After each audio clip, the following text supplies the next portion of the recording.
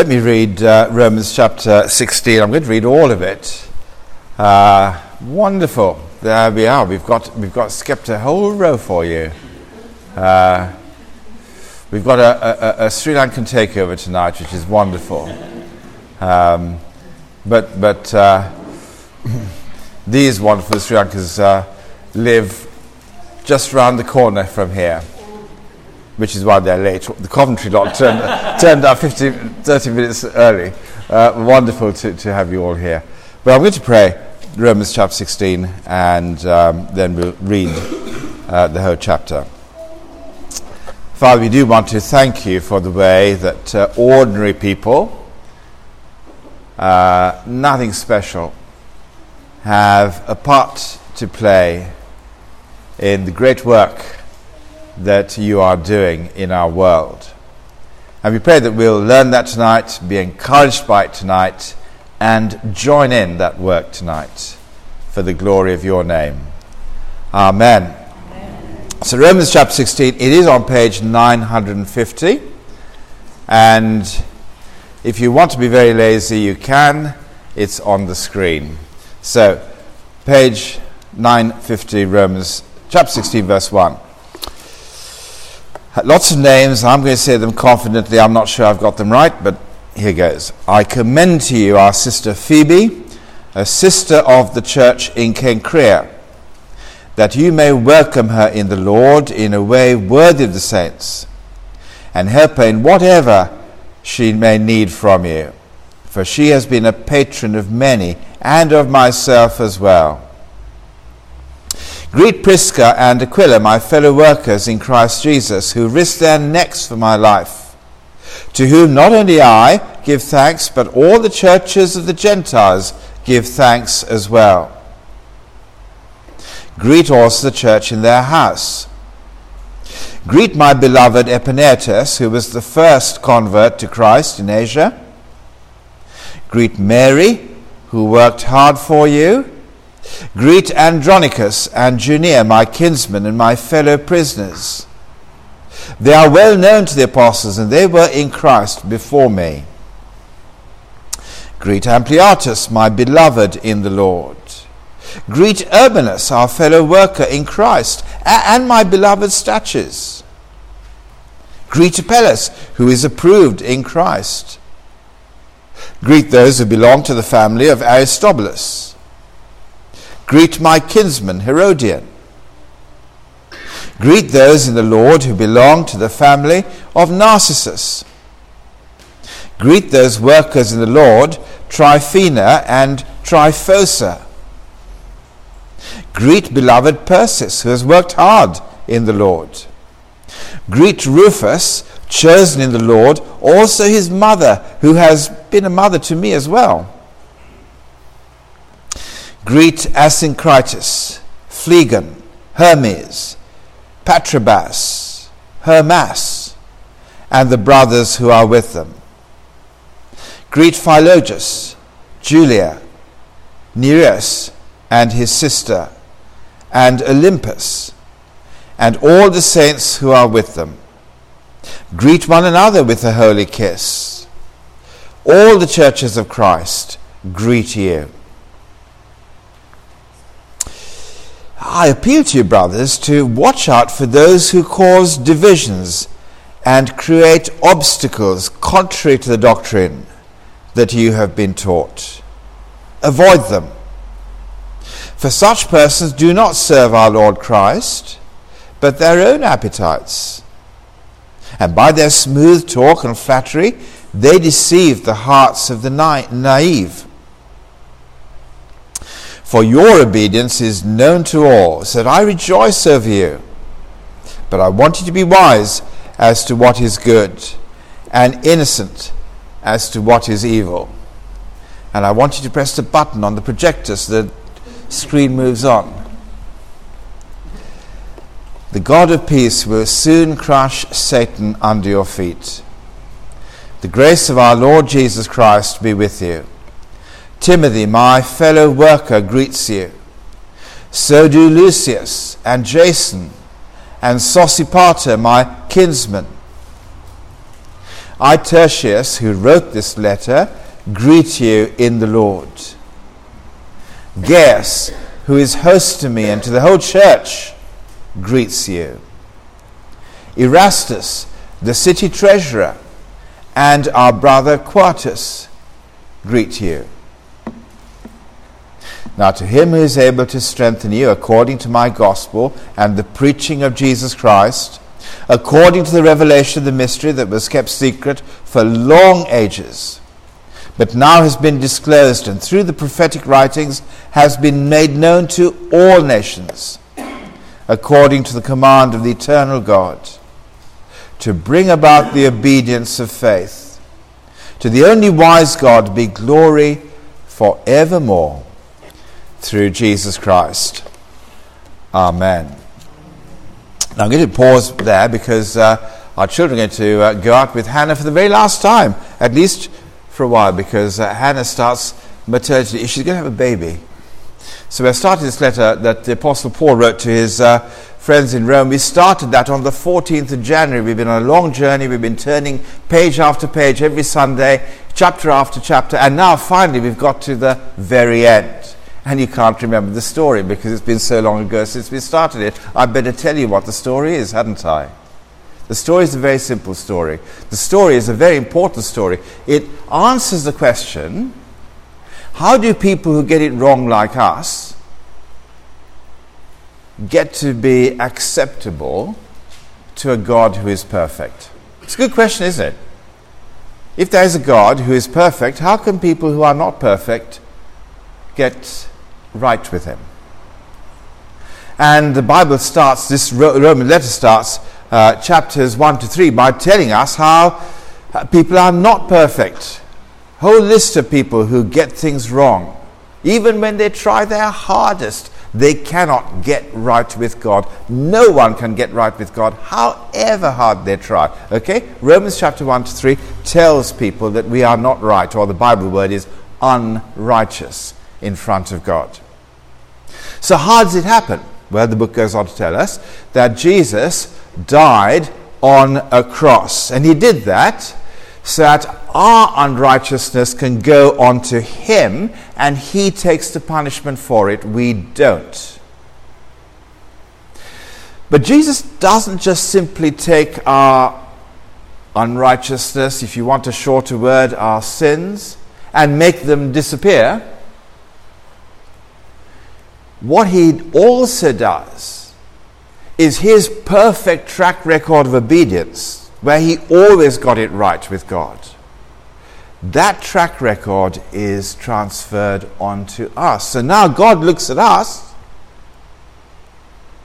and he sees that we are perfectly righteous in front of him because we've got the righteousness of Jesus. He's given it to us if we have asked him for it. That's what the book has been telling us so far. But here's the big question. The Bible tells me I'm right with God because I've asked God to give me his righteousness and he answers.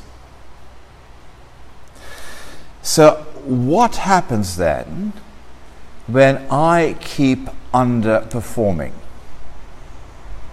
When I keep getting things wrong? What then? How is it that the Bible tells me I'm right with God, but I'm underperforming, so how can I be right with God? And you're underperforming and you wonder whether you can get right with God too, because you think you're okay 1 minute and then you know you slide away. What can be said to people like us? And I guess the big answer is, okay, you might underperform, but never forget the cross, okay? Because God never underperforms. Jesus certainly did not underperform when he died for people to give them his righteousness. He did such a perfect job that, yes, he does make people righteous. We may underperform, he doesn't. That's the big answer. But the small answer is that you and I, who don't feel like we are performing well, can be massively encouraged when our Christian brothers and sisters actually point to us and say, you know what? I'm really seeing God at work in you. And so therefore the encouragement that we bring each other means that we don't often or always have to take our word for it. Why do we take the word of other people for it? That actually maybe we aren't falling short as much as we think. And so I think a little bit of that is going on in Romans chapter 16. Paul is writing to a group of people in the first 16 verses, and he says, you are doing brilliantly well. We might say he's talking to workers at that point, okay?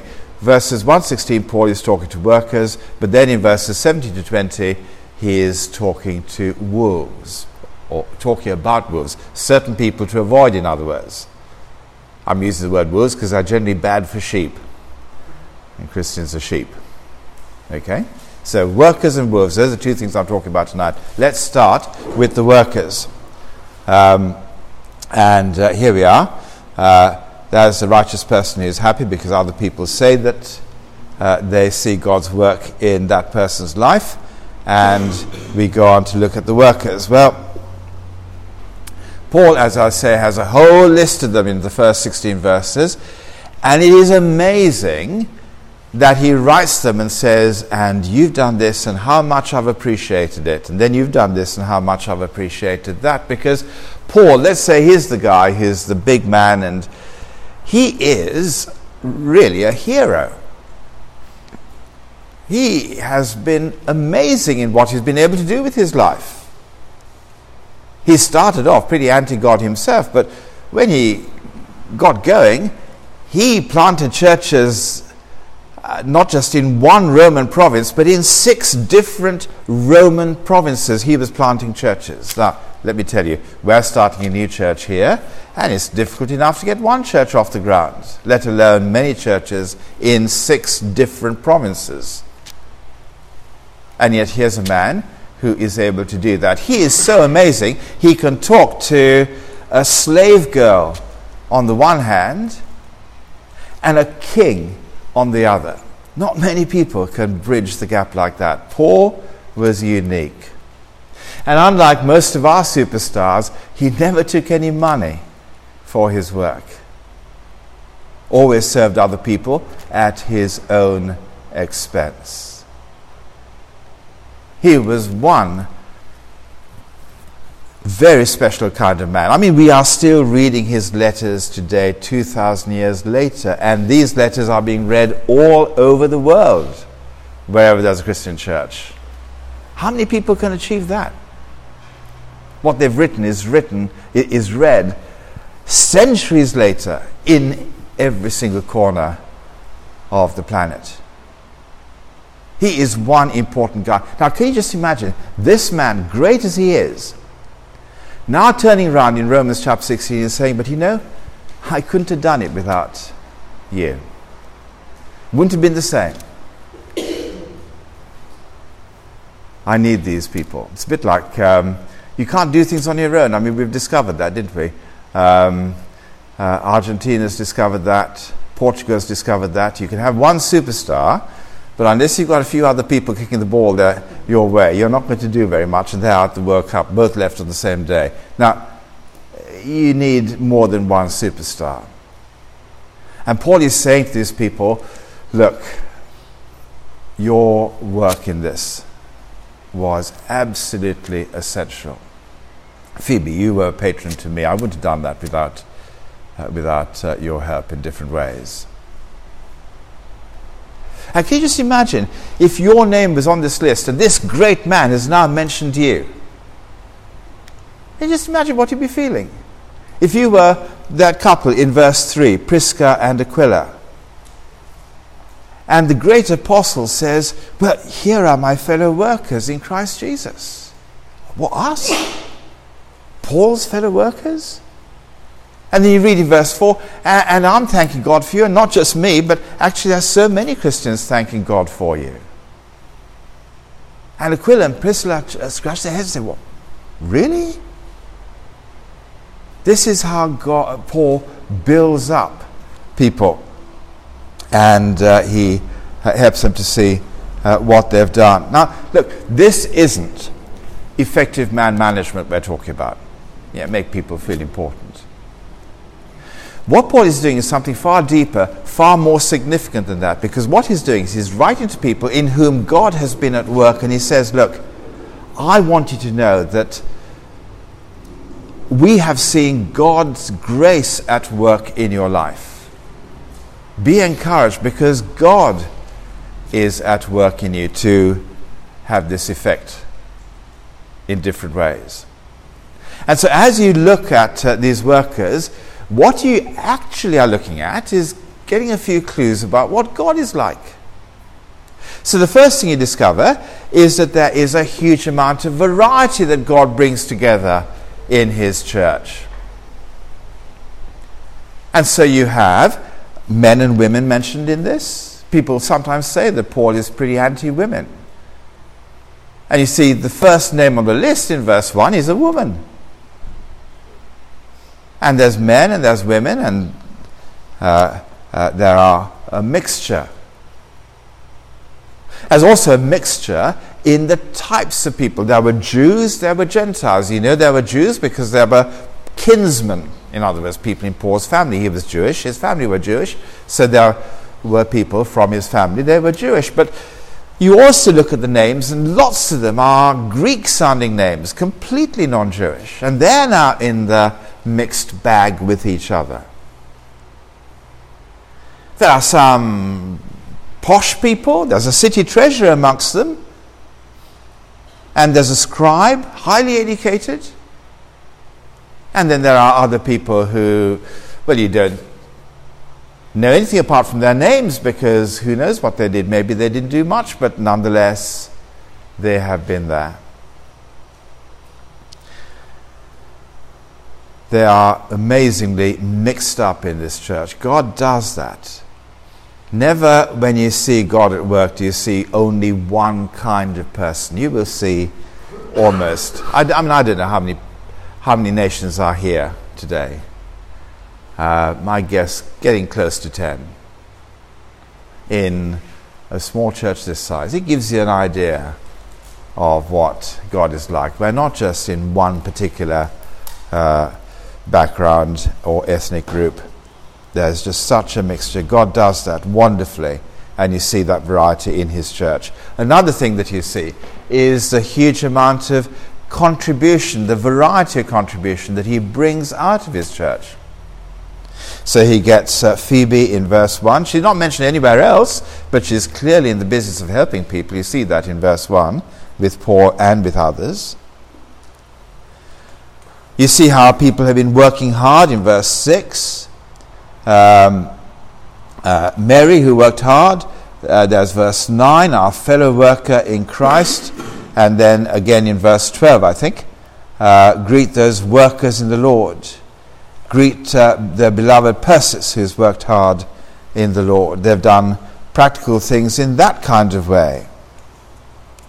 There's Rufus' mother in verse 13. She's, if you like, used her motherliness to help others, rather like Hannah is using her motherliness. Even before she is a mother, she's being a mum to our children and looking after them and teaching them. And others do that in our toddler group and so on. Their mothers using their motherliness to love kids and their parents. Others have used their houses, they've risked their lives, they've just been sometimes simply great companions just by being there. Doesn't say they've done anything, you just get the name. Just like people who maybe come on Sundays who may not feel they can do all that much, but nonetheless, boy, you being here, it's such an encouragement to see you. Shows that you are following God and you want to keep doing that. Come wind, come shine. And as Paul loves this company that brought their mixed contributions, a mixture of their personalities and types and backgrounds, and the mixture of their contributions, you can see the enormous affection that there is in the church. Get a huge amount of affection words, don't you? He's wonderfully warm-hearted. He calls them his beloved in verse 5. Greet my beloved Epaenetus. And again in verse 8, Ampliatus, my beloved in the Lord. And again in verse 9, greet Urbanus, our fellow worker in Christ, and my beloved Stachys. He speaks of physical affection in verse 16. Greet one another with a holy kiss. In other words, a physical sign of caring for someone, which is not sexual, but nonetheless which is warm and communicates love through touch. Now, we tend not to do too much hugging. I mean, I know Hannah's got the little picture of the man hugging. I personally prefer to leave that to the French. But generally, I mean, we tend to show each other we love each other by insulting each other, don't we? So, this is the Sunday Verona isn't here. She's on holiday, but she was here. We say, Verona, you're looking old today. Because she hates people saying that. But it's part of our love. You wouldn't say that to someone like Rob. I wouldn't say that to someone like Rob because I don't like him. So I wouldn't insult him. But it's like that, isn't it? So we tell the Warriors they made a rubbish lunch today for us because there wasn't enough of it.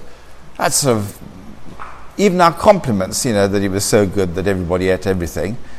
Even our compliments are phrased in that kind of way. But you get the affection, don't you? And actually, we do hug and show our physical affection to each other. When I grew up, I was a merchant bank in the city, and I went to a city church, and the most we could do was to go and hold someone's elbow and say, well done, Angela, good to see you today. Completely innocent, and but we had to. That was the custom in that situation. I think we've warmed up now and loosened up a whole lot more since. But there we are. It's just a wonderful way of communicating affection, communicating warmth in our relationships. Because God is a wonderful communicator of warmth.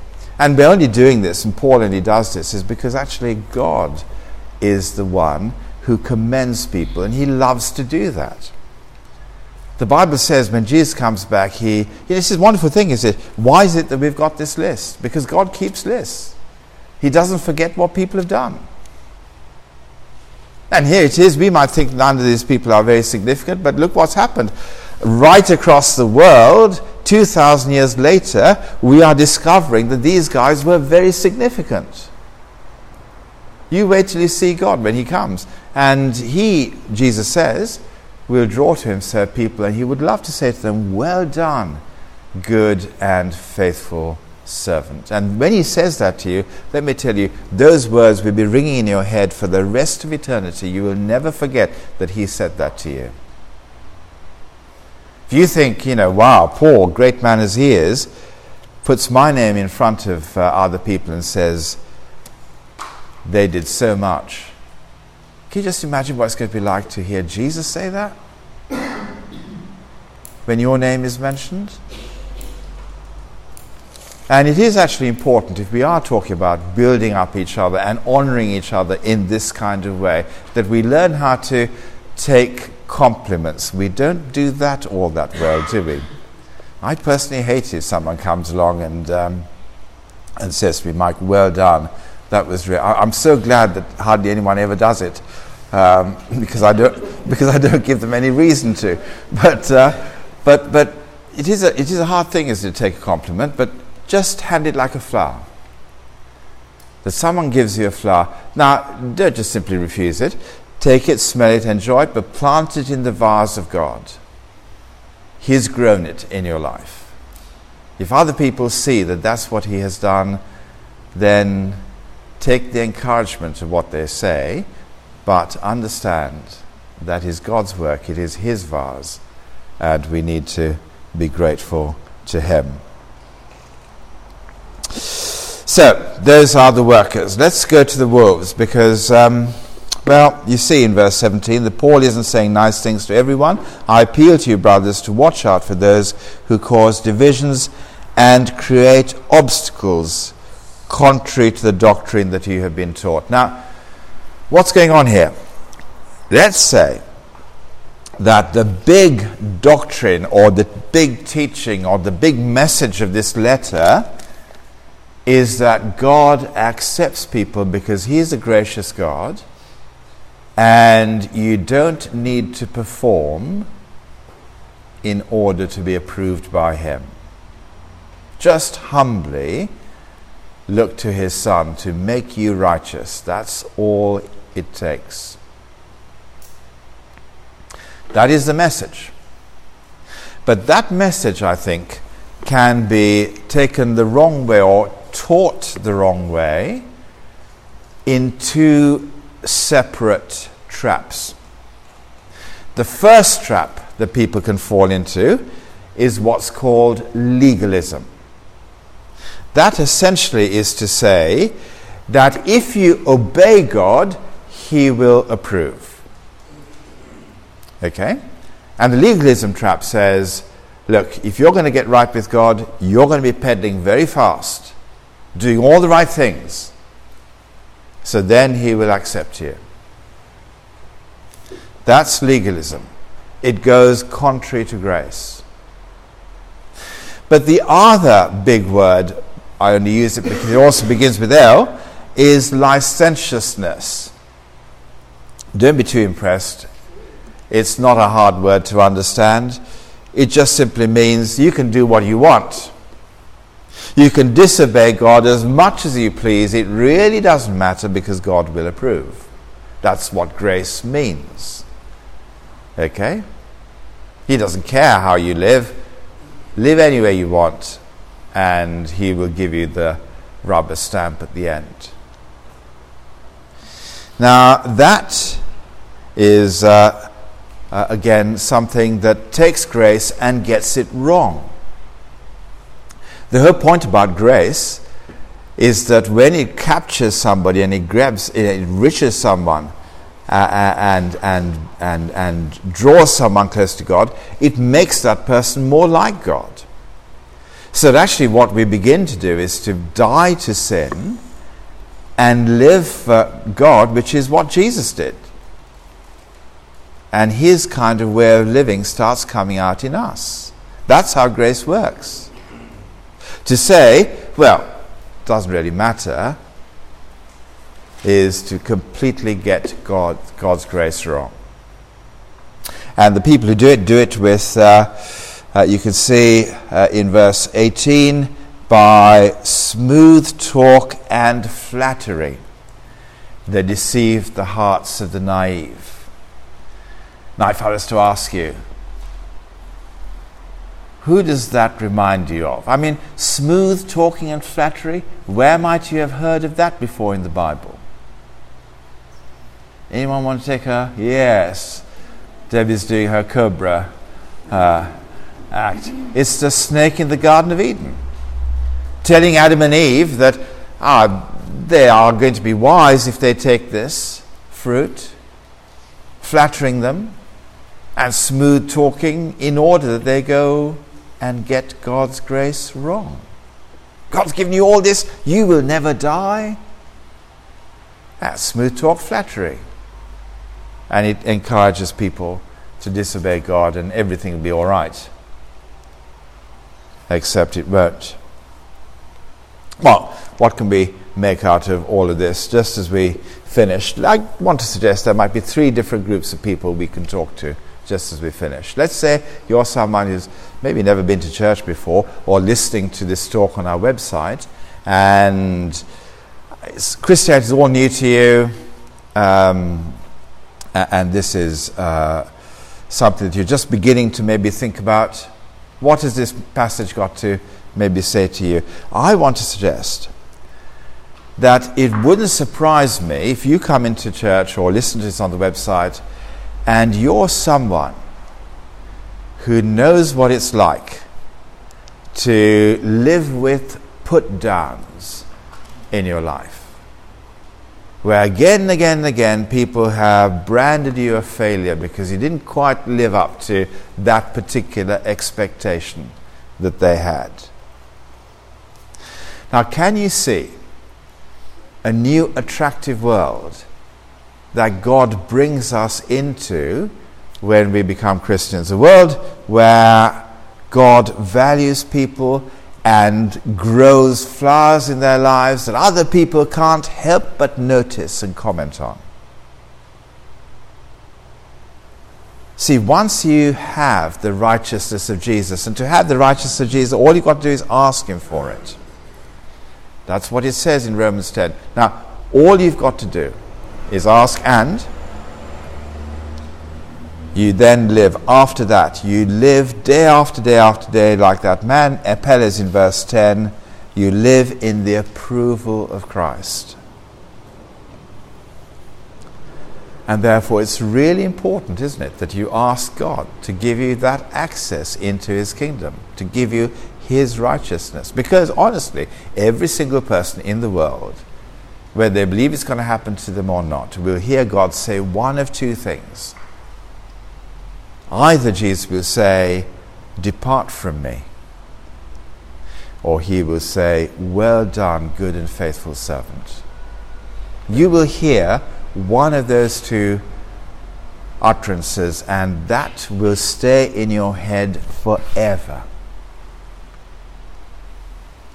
And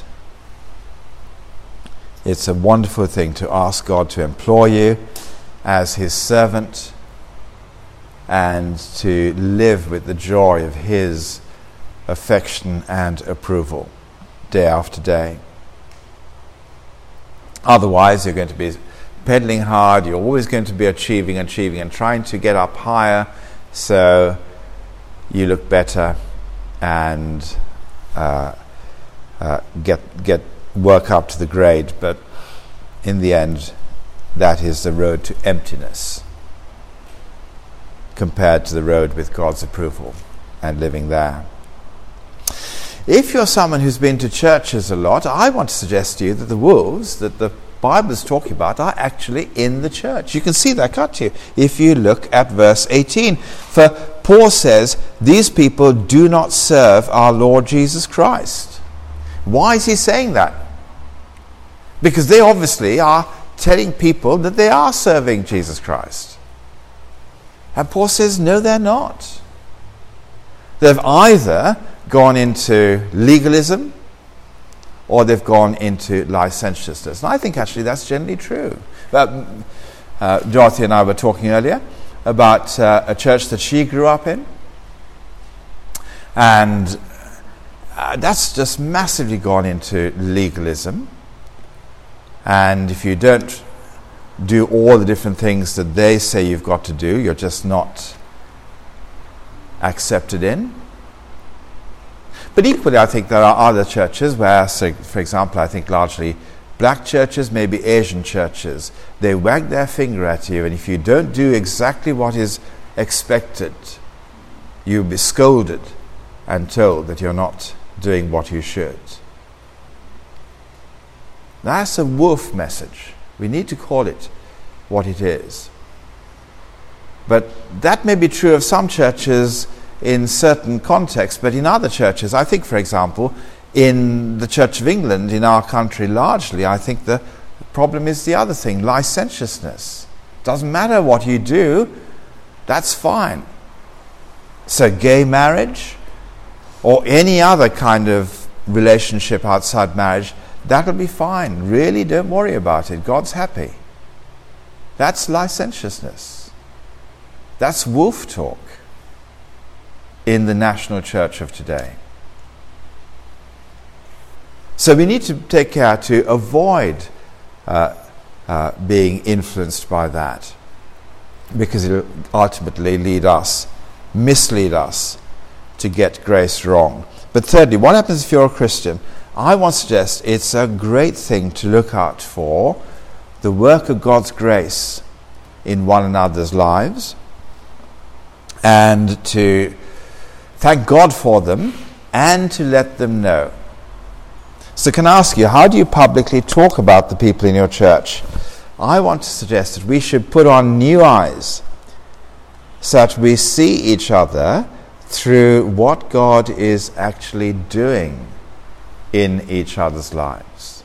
Recognizing that, loving it. So how do you talk about your wife, your kids, your parents, your church? Let it be like this, because you've got new eyes to see God's work in those different situations. I think our problem is we don't see new eyes because we see through old eyes. And when we look at people through old eyes, where we might be focusing on the one or two things that bother us rather than 10 things that wonderfully we appreciate. Let's look at each other with new eyes, the way Paul looks at his church.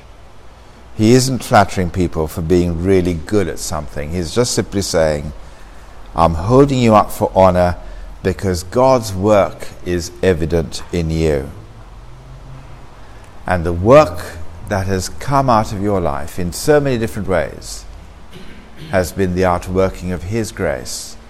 Be massively encouraged that He is doing that with you.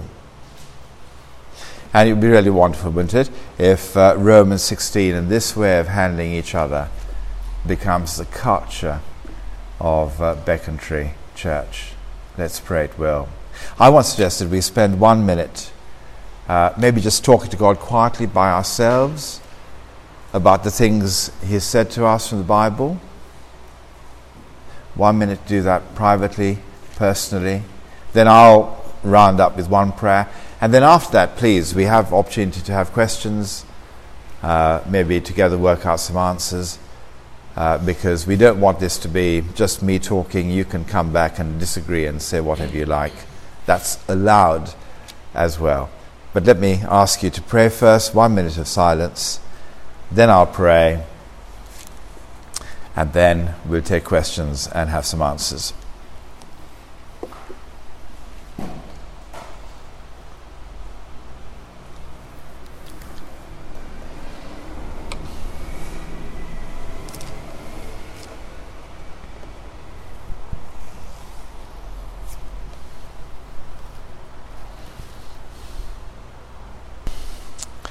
But our minute service, so let me pray as we finish. Our Heavenly Father, we praise You that You work in the lives of Your people, and You bring us great joy as we see the effects of grace in each other. Help us to grow that joy for one another, to have those new eyes with which we may see and value people, but also to be aware of the woes that will take us away from the joy of grace by either legalism or licentiousness. Please help us to see when that happens and to take care. Keep us, we pray, growing in You and bringing honor and glory to Your name. Amen.